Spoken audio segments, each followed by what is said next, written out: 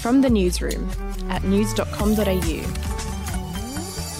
G'day, I'm Andrew Bucklow. And I'm Bronte Coy. And this is From the Newsroom, the weekend edition where we take a look at what's going to be making headlines next week. Prime Minister Scott Morrison is set to announce the details of another wave of coronavirus economic support next week. The government's putting the final touches on the post-JobKeeper package and will reveal the details on Thursday. It's tipped the government will extend its JobKeeper program, which was originally scheduled to end in late September. Now, there's a lot of debate about face masks at the moment. Some people are wearing them, some people aren't. Bronte, you've been wearing one lately.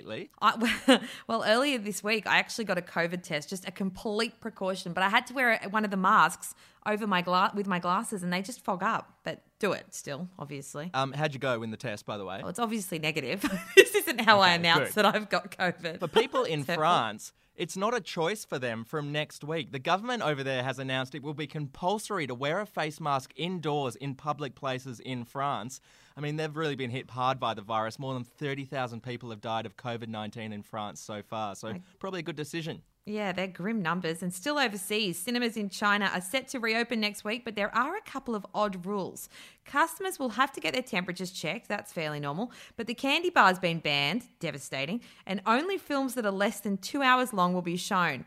So I guess they won't be showing any Lord of the Rings movies, which is a travesty, by the way. No, not at all. I think that's a massive win for the Chinese cinema goers. We'll take a break and be back in just a moment.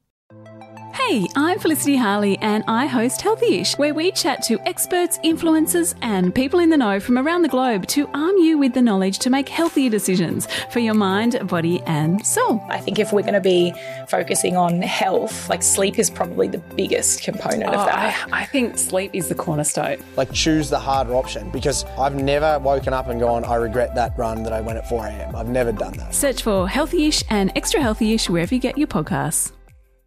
Well, this Sunday night, it's the grand finale of The Voice. Now, because of COVID-19, they couldn't film a live finale because two of the coaches are stuck overseas. So instead, what they did was make each of the 4 finalists record a version of the winner's announcement episode where they win and 3 versions where they lose. So basically, this Sunday night, they'll tally the live votes during the episode and then just slot in the correct winner's announcement. I caught up with one of the finalists earlier this week, Chris Sebastian, who said filming the different endings was a little bit awkward. Obviously, they do the confetti. They do like this little... the sparklers up the back, so it's a spectacle. So we had to go through that 4 times. That's so awkward. Definitely awkward. But in a very we all knew we were okay. Well, COVID has obviously done what it's done, but you've just it's definitely a test of everyone's acting abilities. That sounds like a logistical nightmare. Anyway, we're also down to the final 2 episodes of MasterChef. There are 3 people left, Reynold, Amelia and Laura. Someone will get eliminated on Sunday night, with the final 2 cooking off for the Back to Win title on Monday night. According to the bookies, Amelia Jackson is the favourite to win the series. Yeah, she's my favourite, so fingers crossed it is her. That's it from the newsroom, and you can win big with news.com.au's $10,000 cash giveaway. 5 lucky winners will be able to score a $2,000 FPOS gift card to celebrate life out of lockdown. Enter now at news.com.au/win. We'll be back on Monday morning with another update.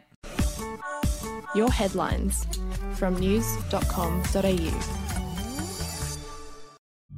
The podcast Faith on Trial looks into Hillsong, both in Australia and the US, and takes both the listener and hosts on unexpected twists and turns in the story of Brian Houston and the Singing Preachers. There are 2 incidents involving Pastor Brian. The Australian journalists uncovered a litany of alleged criminal behavior in the megachurch. Financial gifts were being given to the leaders of the church. Listen to Faith on Trial Hillsong ad-free on Crimex Plus on Apple Podcasts today or wherever you get your podcasts.